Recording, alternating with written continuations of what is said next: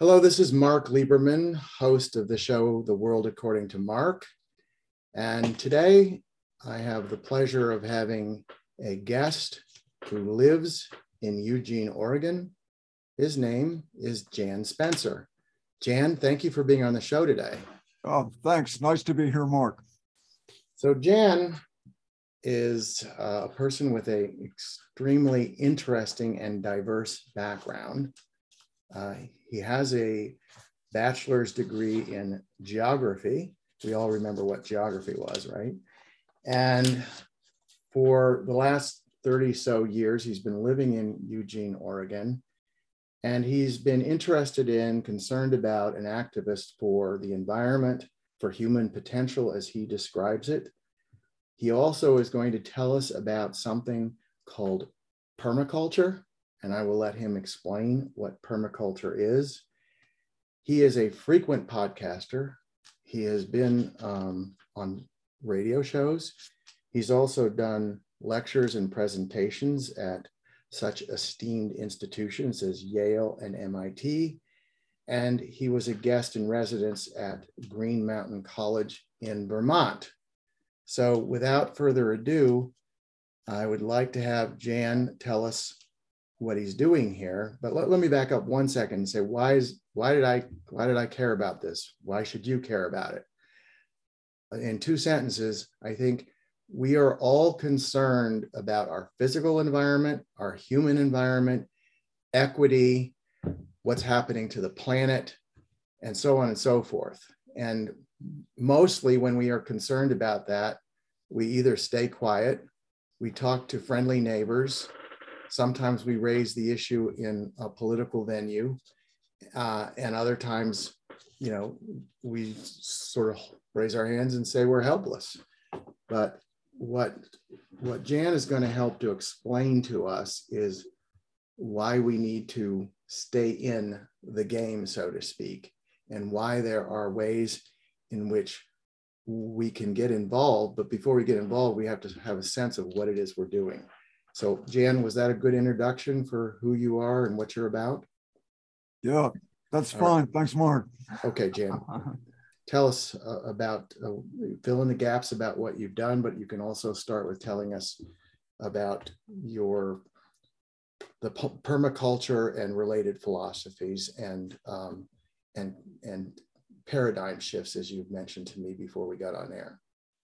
Okay, sure, Mark. Thanks for your interest in all that. This is a lot of ideas to touch on here. We'll do a good job with that.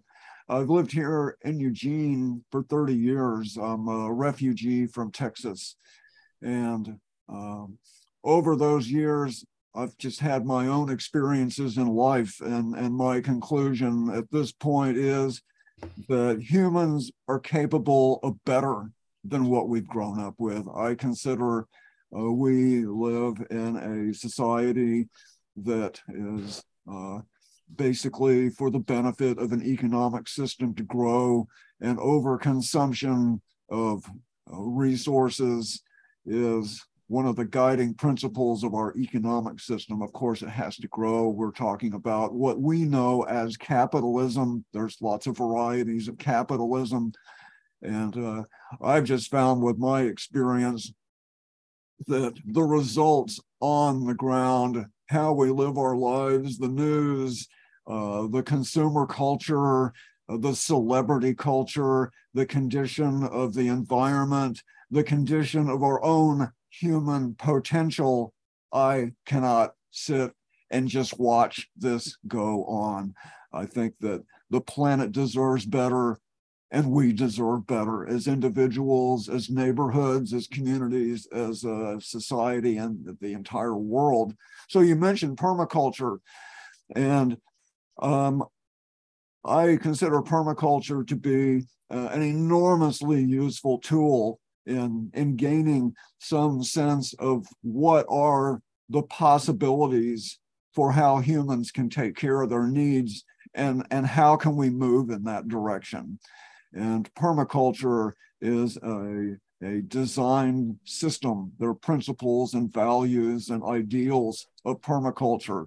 And I would also say there are many other sources of inspiration that also add to permaculture. There's more than just permaculture, but permaculture is, in my thinking, a growing movement around the world. You can find people who are knowledgeable about permaculture on every continent. It's something like a new emerging language in the sense of the last 20, 30, 40 years.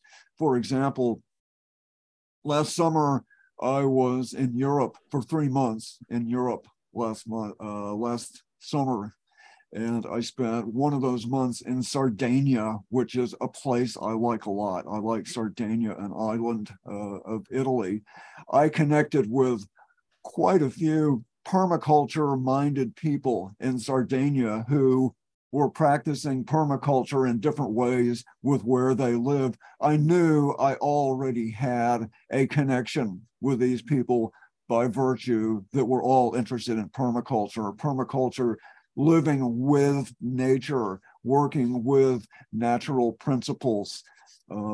Permaculture ideals include efficiency. How can you get the most from a given amount of effort? How can you work with nature? How can you reduce waste? How can you bring out the best in a given situation? So permaculture is not only about gardening and growing vegetables. Permaculture principles could be the basis to design an economic system. So that's what I'm interested in, is how can we use sources of guidance, you could say, of permaculture and its principles, not only at the human, at the personal level, but at the societal level as well. And I would add, you can go online and search permaculture and you can find a lot of information to go into greater detail. Okay, thank you, Jan. So let me step in for a second and just ask you a couple of questions, and then you can again sort of lead the way here. From my reading in preparation for this program, I understand that according to some, the use of the term permaculture and some of the key features are were originated in Australia and maybe as well in Tanzania, and that with social media and with the way word gets spread about these things, it has migrated, as you suggest, all over the world. And there are enthusiasts, devotees, folks around the world that are practicing it. And as you alluded to, some of them are practicing it individually. Some of the principles that you'll get into, some of them are doing it on a more collective basis, such as in regions, in cities, and so on and so forth.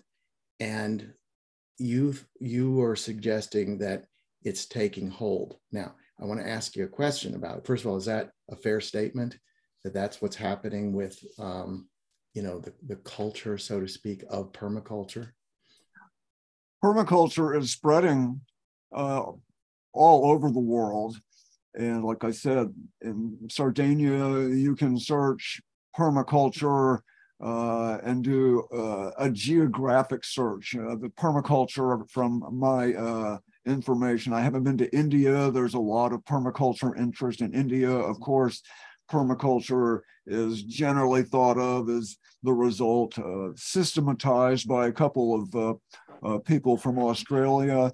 And let me just mention that permaculture is not something brand new. It's more a systematizing a lot of information that we already have and updating that. Permaculture is very pro-science as well, but it includes the environmental concerns and it includes humane elements as well. Certainly the quick 3 items of permaculture, people care, earth care, and fair share. That says an enormous amount. And of course, how do we interpret those? But I think you just have to interpret those as pointing a direction towards an economic system and a society and lifestyles that's very different from what we have right now. Okay, so I think we're talking on the same wavelength here. I'd like for to go a little closer to home here. Sardinia is a nice place to visit. I'd like to go there someday. But we have permaculture in probably virtually every state in the United States. We have it in Canada, and it's in Western Europe, which, is not to say that those are the most important places in the universe for it to be practiced, but it's more relatable, I think, to us, as most of the people listening to the show, if not all of them, are in the United States, as to how it's working, how it's happening here. So, I understand that this is there's growing interest in it, and you obviously had interest from academia to present some of your views about this. So let me just ask you now, if you would, can you illustrate some of the key principles concerning permaculture and sort of the whole apple of what you're interested in, what you want to see happen? You mentioned that it's something that individuals can practice, but it's also a societal thing. And you mentioned, capitalism. We can talk about capitalism and the evils of capitalism. We'll have to devote 4 more shows to that, I suppose. But, candidly, with a little bit of tongue in cheek, we can talk about the evils of communism. We can talk about the evils of a lot of social political experiments.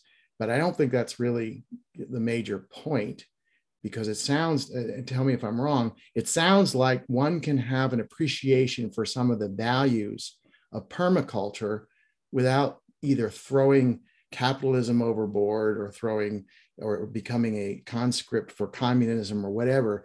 It's something that can transcend those political boundaries. Do you agree with that? Absolutely.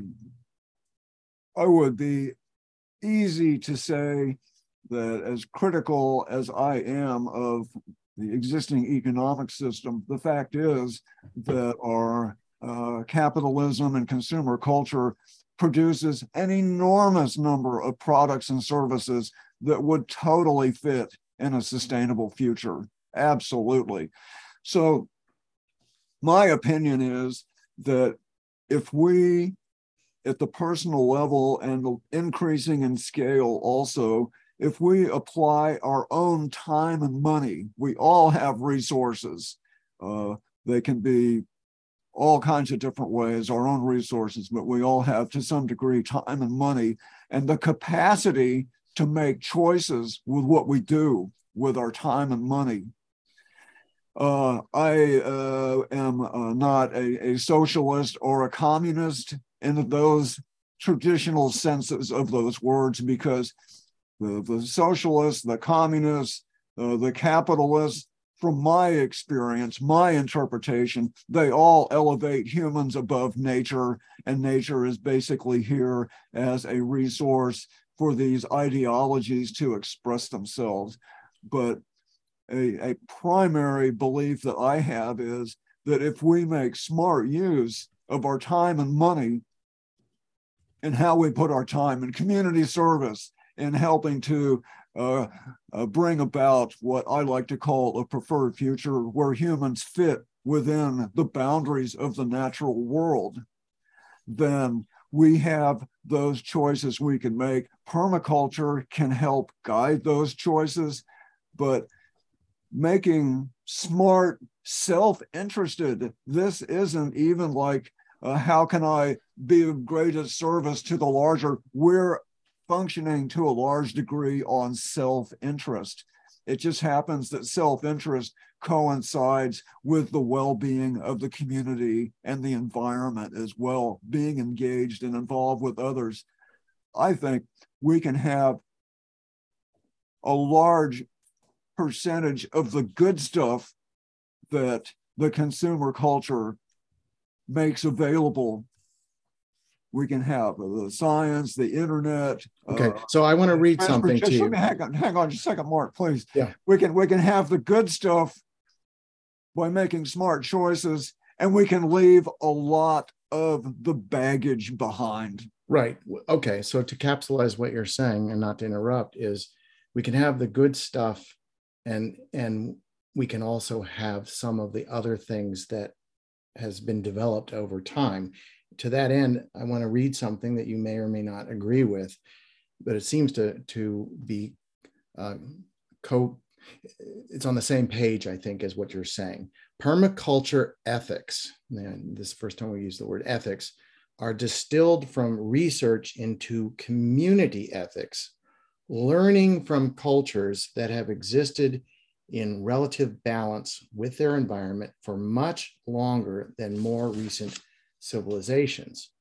This does not mean that we should ignore the great teachings of modern times, presumably science and the rest. But in the transition to a sustainable future, we need to consider values and concepts outside the current social norm. Thinking tools that, when used together, allow us to creatively redesign our environment and our behavior in a world of less energy and resources. So you didn't write that. I didn't write it. What do you think of that? Does that sound right to you? Oh, I think that there's something that can be said for all that. What that makes me think of is a set of ideals and values that millions and millions of people would say, yes, I can agree with that. But this set of ideals and values sadly neglected. And exactly what I mean is another realm of inspiration and guidance I look to and identify as the wisdom of the world's great spiritual traditions. If you look at what the ideals and the social behavior, we're not talking about the religion. We're talking about virtually every religion, spiritual position, whether it's Christianity or Islam or Judaism, Hindu, even native types of spirituality. Practically every one of those has ideals. For example, care for the natural world. This is the creation, call it creation care, however you want to phrase it. Another important of this wisdom is service to the community. How can we, with our own time, help make the community a better place to live? Another one is uplift to the spirit. How can we become better people? This kind of goes back to the realm of human potential. How can we manifest our human potential? And that's an enormous one. And being accountable for our own actions, that's extremely important too. So I look to this, again, the wisdom of the world's great spiritual traditions. And you can find these ideals in the Bible, the Quran, all these great works of human being ideal. So okay, those ideals and the principles can be put into action in our own lives every day, as much so as we can. They work perfectly with permaculture. They fit like a glove with permaculture. And these ideals can be the guiding of a society and an economic system. Okay, so I want to get into some concrete examples of where this is working, where it's been deployed, and if you can, what are the results. But before I do that, I just want to make one comment. You said it can be found in religion, regardless of the religion. It can be found in history, the adherence to these principles of preservation of the earth, exhibiting ethics and interest and kindness in terms of our society. I just want to comment without getting too political, because you're not a political person per se. One place you don't seem to find this is in the US Congress. You don't seem to hear a lot of, concrete principles that flow from whatever the passion is of the day. So we've seen across this country the devastation from weather problems. I'm not going to go into, is it climate change? Is it not climate change? It doesn't matter. There are droughts, there are hurricanes, there are tornadoes, there's warm weather at a time which seasonally you wouldn't expect for warm weather. And then there's frigid, cold weather when you wouldn't expect it if you're looking at the calendar. And there is obviously the notion that there's only so much you can do about the weather. That's a principle that was a phrase that was used much when I was growing up. Can't do anything about the weather. Well, it turns out you probably can do something about the weather. But in any event, you're not seeing the government figure out a way without getting into partisan bickering about what should be done about some things. What is the contribution of the use of fossil fuel to the atmosphere? What is the consequence of coal mining? What is the consequence of electric cars? Whatever all that is. So that's my, minute and a half segue about politics. But what I really think we would all benefit from you, Jan, if you can tell us things that you know that either you were personally involved in helping to organize or push forward, and other examples where some actions were taken collectively at some level that seem to be moving us to the preferred outcomes that you've talked about with permaculture. Sure. Let me first respond that in terms of our so-called elected representatives, yes, they are elected.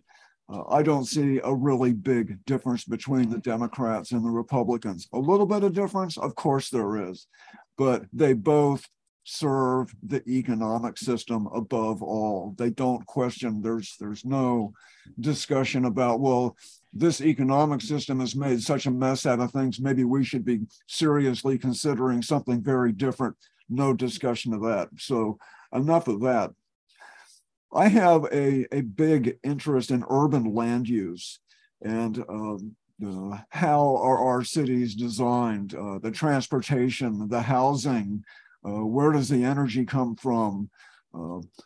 Do our cities bring out the best in us? And of course they don't. The automobile dominated society that we live in, no pun intended, is not an accident. It exists because there's more money to be made with cars than there is with trains and walkable neighborhoods. It's as simple as that. I can go into great detail about suburban history. I'm not going to do that. But you may have to take trains off the table temporarily unless somebody figures out how to keep these trains from derailing. But go ahead. I get your point. So what I've done in my own personal life, I live in suburbia. I live in a suburban neighborhood here in Eugene. It's called the River Road neighborhood. Eugene, like any city, have a name for different neighborhoods. So Eugene has about 25 different neighborhoods. I live in River Road. The Willamette River forms the east side of our neighborhood. We have some boundaries. We have a neighborhood association, which I'm involved with. I have a 1/4 acre suburban property, which I bought about 20 years ago. The house is oriented east-west. The property, the long part of the property is north and south. The backyard is on the south side of my house. I can look out my window right now and I see the backyard. I see the south side of my house. And the south side of my house is a big passive solar space. It's a patio that was on the south side of the house that's been covered in to become a passive solar space, never freezes in there. When I bought my property 20 years ago, my intention from the start was to do a permaculture makeover.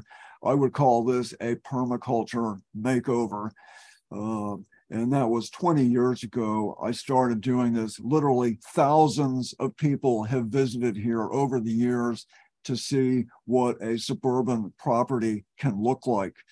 So what I've done, and this is applying really all these ideals that we touched on here, is to reduce ecological footprints.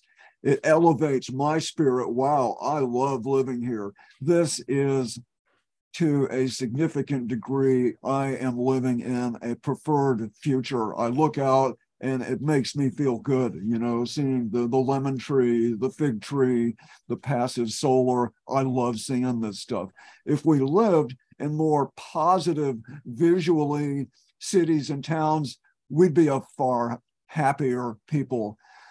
So when I first moved in, primarily, first items I did was to get rid of the grass. I have front yard and backyard gardens. I'm growing vegetables, front yard and backyard. I've done edible landscaping. I got peach, pear, apple, fig, grapes, kiwi fruit, almonds, lemon tree. I have so much food growing here. I have veritable smorgasbord is what you're saying. Almost. And everything is, to a large degree, as people who do have this kind of interest, you know that different times of the season, you have different things that you can pick. So I have that for much of the year. And of course, I save and store a lot of the food I grow here too. Am I off the grid for food? Of course I'm not. That's not realistic. But I grow almost all my own fruit and vegetables, and I store that food in different ways as well. I have a 6,500-gallon rainwater system that I use to irrigate, that I could also use if we have some sort of interruption for normal delivery of water. That's a really important one. I have 3 large water tanks. One of them is actually food grade plastic. So that's another, early on, I turned a garage into a living space. So what an ideal here is to increase residential density, so you have more people living in a more compact space. That's an ideal of new urbanism. That's an ideal. Our city has policies that try to guide development somewhat in that direction. We can't be sprawling out into the countryside. And that's the recipe for being dependent on cars, is being out distant from where we need to go to take care of for work, for school, for going to the grocery store to buy healthy food. I also, one of my favorite projects I did here is a friend and I rented a cement saw. We cut up my driveway and we took my driveway out. I don't have a driveway anymore. I do have a vehicle. I don't use it very much. It's parked out along the street. My housemates park their car along the street as well in front of my house. But I took out the driveway and I have a English walnut tree you can climb in 20 feet off the ground that I planted 20 years ago. And of course it makes some walnuts as well. So what I've done with my property is to try to make best use of what's on site. And that is a permaculture principle. How can you take what you have and do the best you can with it? And I love to do a show and tell. I have a site tour planned here, not this coming weekend, but the next weekend. So I love to walk around and explain things to people. And I also would say that in my neighborhood, within a 10-minute bike ride, there are a couple of dozen other properties that might not have quite as much as I have, but they would also identify with permaculture, and their substantial projects they have on their houses where they live are also intended to reduce eco footprints. So we have site tours actually here in the neighborhood. We've had dozens over the years to go to different properties in the neighborhood, and even other places in Eugene as well, because there's wonderful locations here and there in Eugene that we go to and say, this is how permaculture can look. These places are a preview, both in terms of the environment and reducing eco footprints, but also in terms of social collaboration of people not having to duplicate every amenity for themselves. They can learn the social skills to be able to share more stuff, so they don't have to have as much money to have nice things, and they can all collectively help reduce their ecological footprints too. But Okay. love these places. Absolutely. Okay. That's very good information. And I think anybody listening to what you've personally been able to do would have to say, here. Then they might also say, yeah, that's great for him, but I'm not going to get my hands dirty out there. And I prefer to go to the grocery store or the Whole Foods store or the farmer's market and get what I need, then take the chances that I can grow something that will survive the season, and which I can pull fruit and vegetables off of. But that's not the point I'm making. The point I'm making is I think what you're saying is, in your own life and in your own environment, you have been able to be an activist to convert your property to not only sustainable, but uses that you would otherwise have to go looking to the grocery store for. So if you take the position, you didn't explain exactly this issue, we don't have to get into it in detail, but who needs grass? We're not cows. We're not going to eat grass. We don't need grass. Grass takes a lot of water. I have a better idea. Here's some plants that can actually produce something, and maybe they're less dependent upon, or less consumers of, nitrogen and fertilizer and water and so on and so forth. That's all well and good.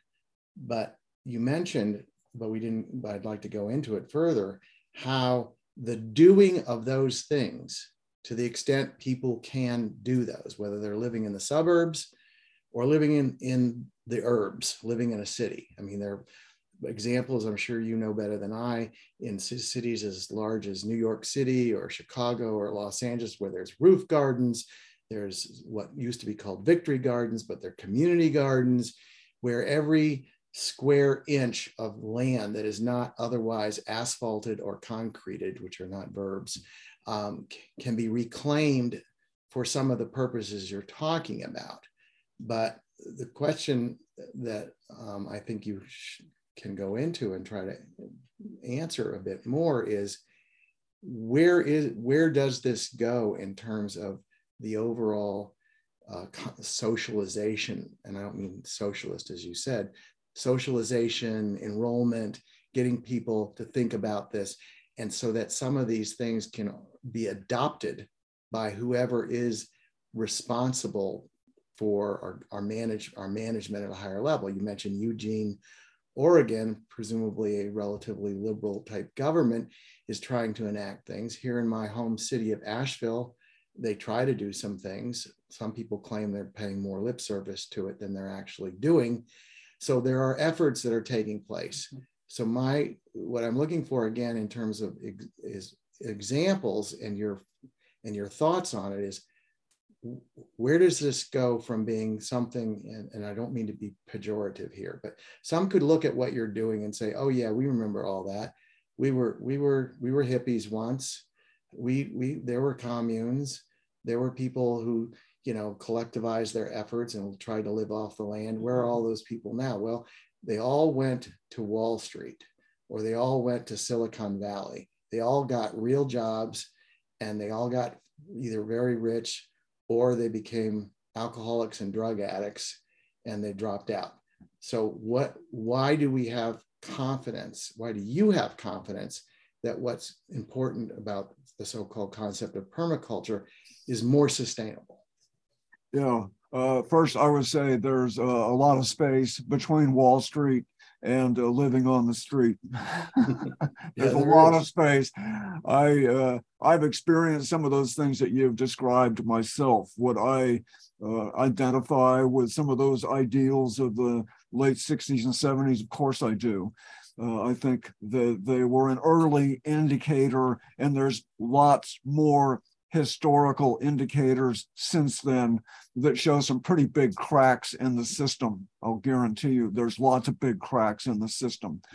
So, and let me mention this too. Of course, not everybody wants to do the kind of stuff I've done. I design my lifestyle around doing this stuff because it's a low overhead lifestyle. I don't have a ton of money. I've got some. I'm white, male, middle class. That's a big benefit. There's actions people can take in all kinds of different situations that besides suburbia, that people can move in a healthy direction. Even something as simple as our food choices. We all know there's healthy food choices. So, and I realize also that socially and economically, it's not a level playing field. I'm talking from my own experience. There are people who live every day in conditions I can't imagine, whether it's people with a lot more money or people with a lot less money. But the principles and ideals of moving towards a more healthy, secure, and environmentally responsible future, those principles can apply to everybody. And people, I am totally certain, have more capacity and more tools to work with for moving in a healthy direction. And again, this is a lot of self-interest as well. This isn't like rainbows and birds chirping. This is a lot of self-interest. Our self-interest is tied up with the self-interest and the well-being of other people as well. So there's a scale here. I've done all of this stuff here on my property, and let me, a slight tangent, repairing suburbia could create a lot of jobs. What I've done here, I bought lots of stuff from the home improvement store. There's lots here, like a heat pump, a solar hot water heater, a Galvalume metal roof, on and on. I have helped support my local economy a great deal by what I've done here on my property. I've made time for it. People who are more middle class and have what you could say real jobs, they might be able to pay other people to do this kind of stuff for them, even to the extent of allowing somebody else to farm their front and backyard. And then they could work out some kind of a sharing of how much do you get from what somebody else, instead of having a lawn mowing business, having a suburban gardening business. People are in the early going of trying to work this out. And let me say that a lot of these good ideas, this is all an adventure. There's no real complete guide to say this is what you do, 1 step, 2, 3, 4, and you're there. This is an adventure for everybody because we all have our own unique lives and the way of looking at the world and some of our own personal types of assets. So the next thing is, how do we increase the scale? One of my favorite places in the world is up the road a short ways in Portland, Oregon. And I've been visiting this place several times. It's an eco village. It's called Kailash Eco Village. They have a website and they've documented what they've done. It is one of my favorite places because what it shows is not everybody lives in a suburban house, so they can't do what I'm doing. A lot of people live in a more urban location. So Kailash Eco Village, a couple of people 15, 17 years ago retired, have the money. They didn't go to Wall Street. They didn't go into drug addiction. They're in the in-between place. They bought a small rundown apartment complex that could provide shelter for like 50 people, an old rundown apartment complex that in times past drug shootouts in the parking lot. When they bought the place, fully a third of the units were unusable because they just hadn't been taken care of. They put a lot of time and effort into rebuilding this apartment complex. And now it's a thriving eco village. There's 50 people there. Again, that's Kailash Eco Village. And there's gardens and there's all kinds of. How do you spell that if people want to look that up, Jan? Kailash. Okay. If you were to search Kailash Eco Village, Portland, find it. Okay. And again, they've done an awesome job of documenting. They de-paved parking lots. They have social occasions that go on. There are some expectations of participation when you live there. It's not co-housing.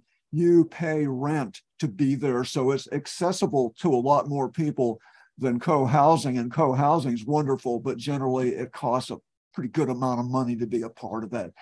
So that's an example of increasing the scale. And the Eco Village, Kailash, is also a big positive entity in the neighborhood as well. They collaborate with the neighborhood for emergency preparedness, public art, making, say, example, wood chips. We got a huge amount of wood chips here. Neighbors, come and get some wood chips if you want. They are not only for their own 50 people, but for the larger community as well. I think this is just enormously exciting. And I know there's other places, their own version of this here and there all over the country too. So let me ask you this. Do you know about, or have you been a voice or participated in any way that can be helpful to us understanding the globalization of this? But have you participated in trying to get city, state, county governments to adopt policies, provide some assistance that would further incent people to do the sorts of things that you're talking about that went on in this eco village? Sure, that's a very good question. No, I have not put much time into lobbying, say, my city council for doing these things. The mayor has been to my house. The city manager has been to my place. So there's substantial knowledge. This type of activity is going on in Eugene. I know that our utility company, we have a public utility here, and I know that in different particulars, many utility companies offer incentives to buy like heat pumps or solar hot water heaters or insulate houses. Those are all very important things to do. I do have all of those items here, and our local utility company provides some incentives, and I don't know what the current tax situation is, but for solar electric, there's sometimes help, tax breaks, for investing in solar electric. But I would want to say that it's important for me, I think, to include in our sort of vision of what life could be like moving into what I like to say a preferred future. It has to include reducing our ecological footprints. I am not one who advocates we can live our familiar middle-class lifestyles and it can all be green. I don't believe that for a moment. That's why I say my opinion is we can make the smart choices with our time and money and maintain our access to a lot of the good stuff, a lot of the good technology, a lot of the good approaches to public health, and leave a lot of the baggage behind. And a lot of that baggage, I'll mention, tens of millions of jobs in this country exist to create baggage. And tens of millions of jobs exist to repair the damage caused by that baggage. And by baggage, I mean those products and services that don't fit living within the boundaries of the natural world. That's social baggage, that's environmental baggage, it's personal as well. And that leads me to another ideal. How do we pay for these changes? That's a real good question. The short answer to that is when we don't buy the products and services that don't fit a sustainable future, we can use that money in a different way for investing in positive aspects of a preferred future. And part of that is what I call the double benefit. When we don't buy the damaging products, then we don't have to spend literally hundreds of billions of dollars in the nation every year repairing the damage. You're familiar with the term external cost. We don't pay an honest price for what we spend our money on. It doesn't tell an honest story about what it took, where that oil came from, how it was refined, what was the consequences on the local people in the Ecuador Amazon. The price for a gallon of gas ignores that.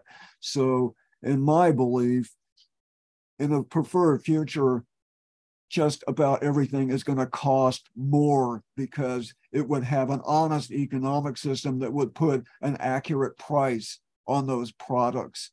But if we avoid the damaging products, then that frees up trillions, literally trillions of dollars every year in this country's economy to invest in something that's affirmative to people and the environment. Okay, so I guess where I'm seeing a potential gap, and I don't want to, put you on in any way, shape, or form, the defensive. I hear on the one hand, you're talking about things that people can do that are cost effective because they don't leave as much of a footprint. You're talking about what you say are the trillions of dollars that's spent on goods and services, which are bad overall for the environment. And if you moved yourself as an individual or as a community away from those, there would be more money. But that doesn't seem to me quite how it works without having a number of pieces in between those two things. So let me tell you what I'm speaking about. If everybody in these communities, whether you call them permacultures or eco-cultures or whatever, says we are no longer going to buy water in plastic bottles that are largely not recyclable. Okay, so that's going to have some impact on whoever the companies are that manufacture those, but it's not going to be a massive impact because there's tons of people that use those bottles and there's lots of companies that make those bottles.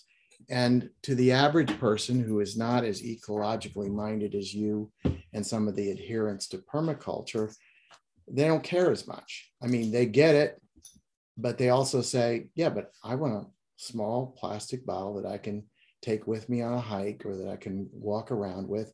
And I don't want to have to clean it out or worry about it. So I'm just going to throw it away or hopefully not throw it on the side of the road. Some of them do. I'm just going to throw it away. And I understand there's something called recycling, so maybe somebody will pick up on that. That's one example. Another example is, again, we haven't talked much, and this may not be something that you're as versed in, but there's this whole issue of fossil fuels. Well, what's a fossil fuel? Well, it's a lot of things, but we know for one thing, it's gasoline.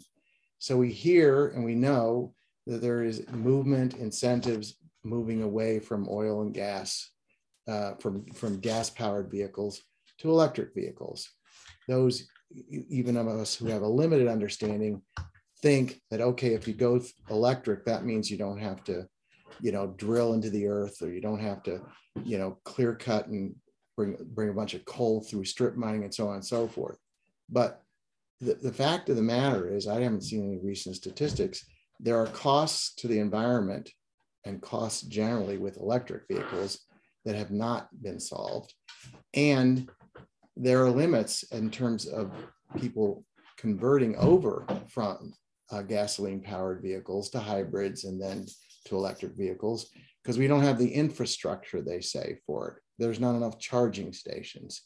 And if you want your own charging station, it costs you an arm and a leg to put it in. And then you have limited range on these vehicles and so on and so forth. But it seems to me that while what you're saying is important for individuals to take responsibility for their own environment and their contribution to the degradation of the environment, and to work with others in socially, responsible ways to get wider acceptance. You talked earlier, and now I'm going to ask you to specifically talk about paradigm shift. My view of paradigm shift is when people at large, when the government, when whatever comes to bear and says, we have to make these shifts and we have to do it on a reasonable timeline and we can't dilly-dally around.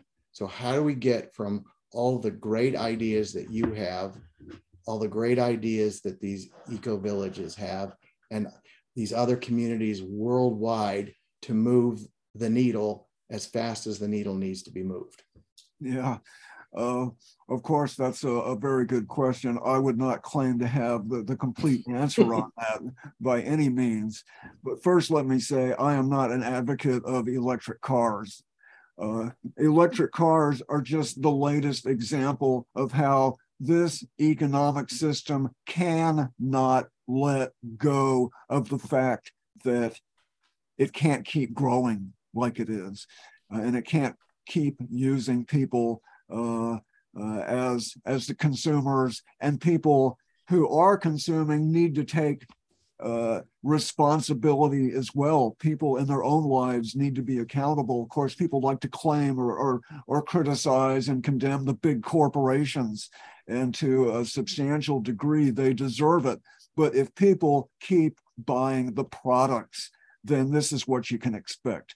I mentioned before, in my own opinion, we're not going to have the types of convenience and lifestyles in a responsible future that we experience right now. In my thinking, the trade-offs would be way worth it. The trade-offs would be beyond worth it. It's more about developing our own spirit, and our own human potential, rather than the bumper sticker you might have seen, "He who dies with the most toys wins." Where does that come from?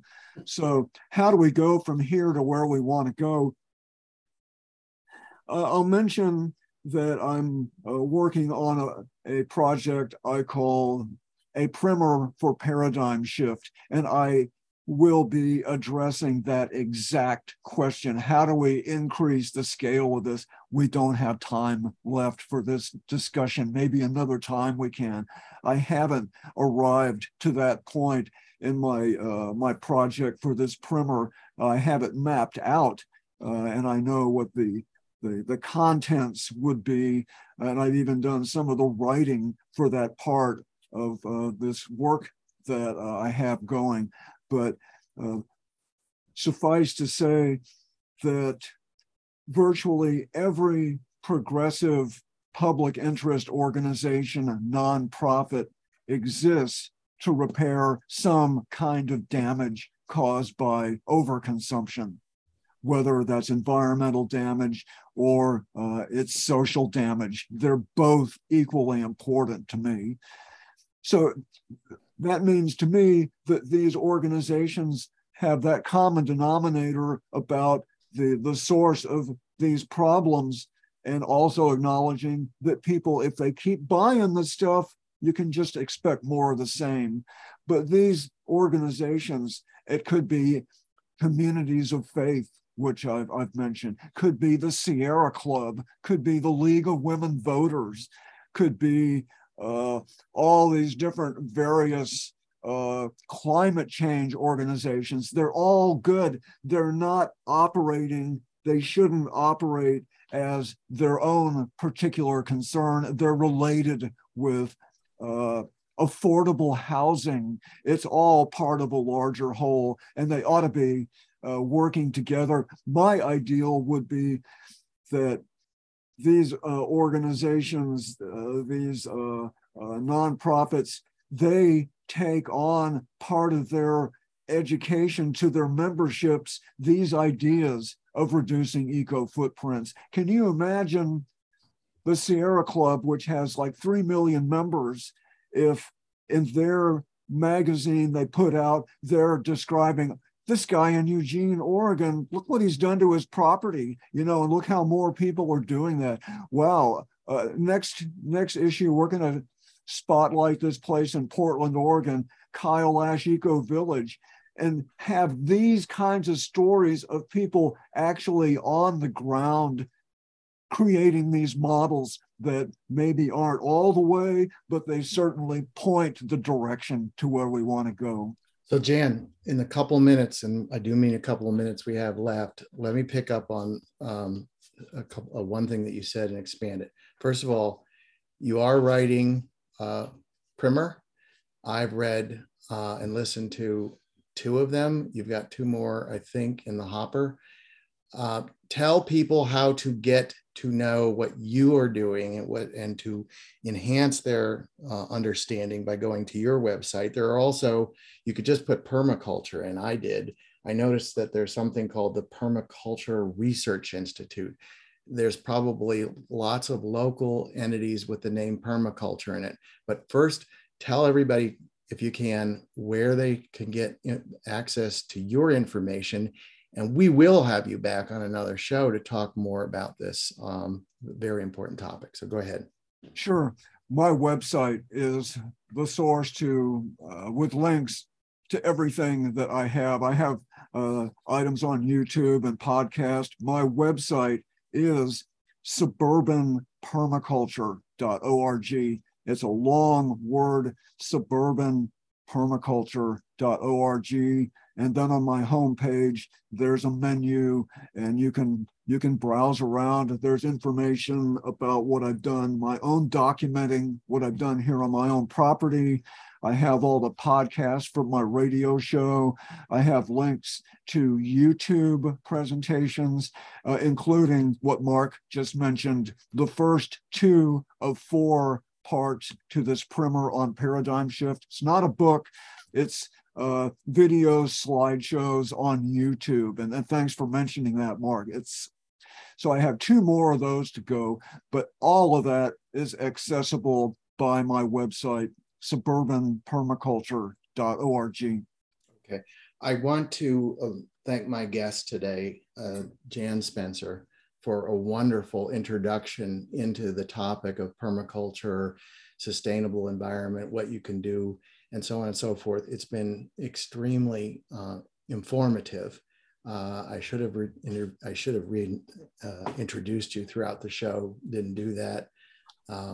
Little editing might solve that problem, but it's a very, very interesting topic. I think, again, for me, in terms of my wrap up in 30 seconds is, if you're going to do something good like this, then you have to know something. To know something, you have to learn about it. To learn about it, you need to read about it, watch the videos, get informed, and then move into an action-oriented mode. You can't do everything. You can't convert your whole backyard into a place for string beans, but you can do a lot of this stuff, and it all helps. So again, thank you, Jan, for being on the show today. We'll have you back. All right, that's great. Thanks, Mark. Thank you.